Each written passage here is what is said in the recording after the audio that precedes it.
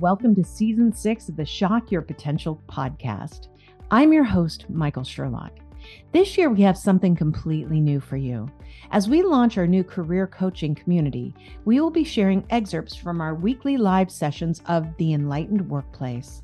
The Enlightened Workplace is a work environment where all team members are committed to personal and professional development and who have a commitment to serve the company mission and the vision to the highest standards. Creating an enlightened workplace starts with enlightened employees and enlightened leaders. It may not be easy, but it is definitely worth the effort. Listen in to another excerpt that will shock your potential and guide your path towards an enlightened workplace.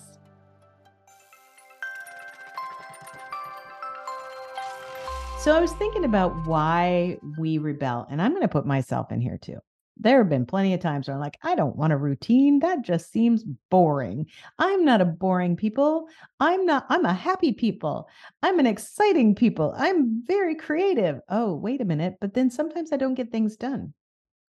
In the last month, because I had some travel and I was really working on a lot of different projects, I fell behind in my planning and my process and my daily process.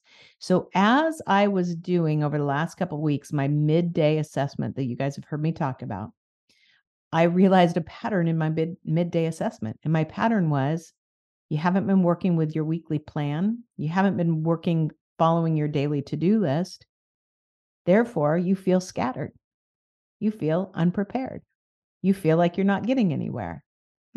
What's the common theme? If you say it over and over and over again, well, the common theme is I've fallen off my pattern.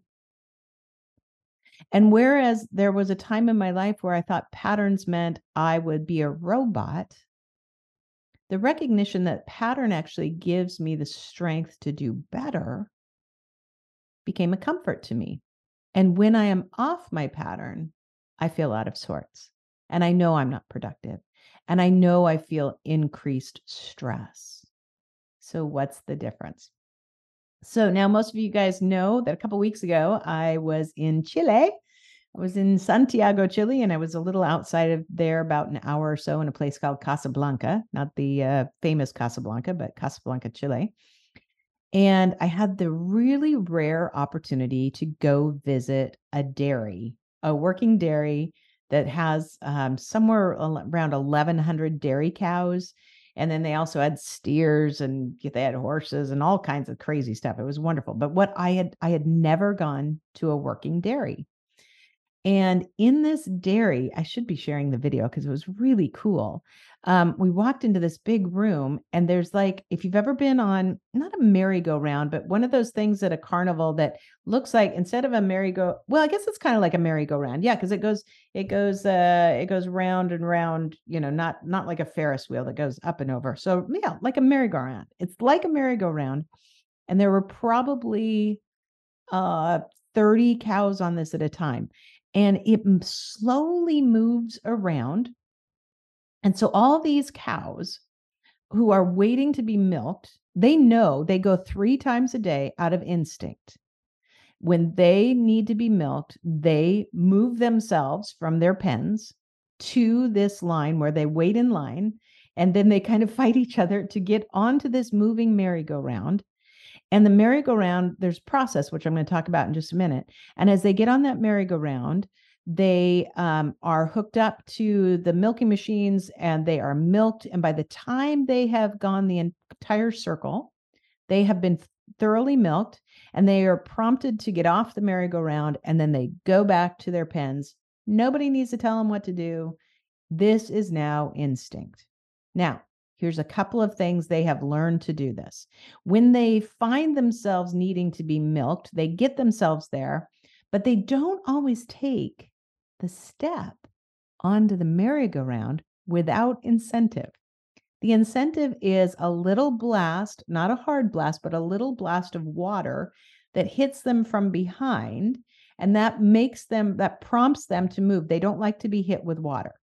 So they prompts them to get onto the merry-go-round. They know why they're there. They want to be on the merry-go-round. They want to be milked, but they don't want to take the step to get on the merry-go-round. So they have to be prompted. Then they get on the merry-go-round. And the next thing that happens is that they are immediately have all their udders washed by one gentleman who washes all the udders as they come by. That moves the cow, a little bit farther down. Another gentleman, in this case, I don't know, there's probably women who work there too, but the time I was there, they were all men. So another person then, because the udders are clean, hooks all the suction things up to the udders. By the way, I have to be kind of honest. I don't think I realized that all cows had 4 udders. So I learned a little something. You learn a little something in the process. I was like, I don't know. I had never milked a cow before. So then after that gentleman puts on the suction things, the cow goes a little bit further and another gentleman makes sure everything's working. So there's 3 gentlemen or 3 people that work this right away as the cows are going. This operation runs 24 hours a day, 7 days a week. The cows by instinct go there. They fight to get on the merry-go-round. They have to be prompted to actually take the last step to get on the merry-go-round. Once the milk is done, and there's no more to suck out, the suction things automatically pop off.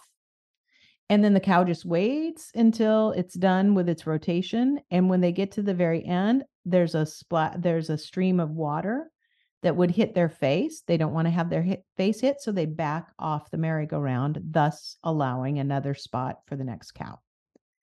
You're probably like, what is the reason for this story? This is a process that allows for productivity.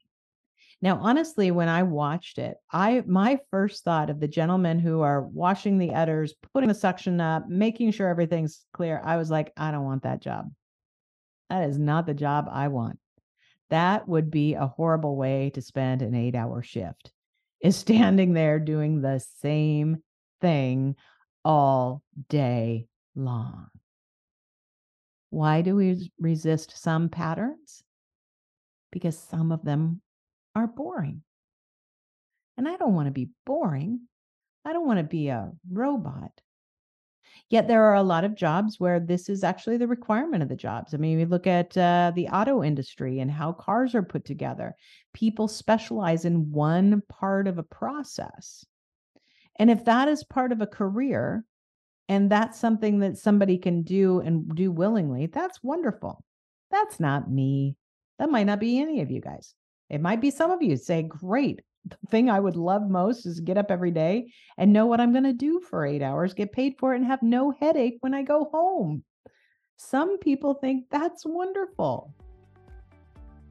But how does this relate to most of us who are working a career that is not about doing the same repetitive task over and over again?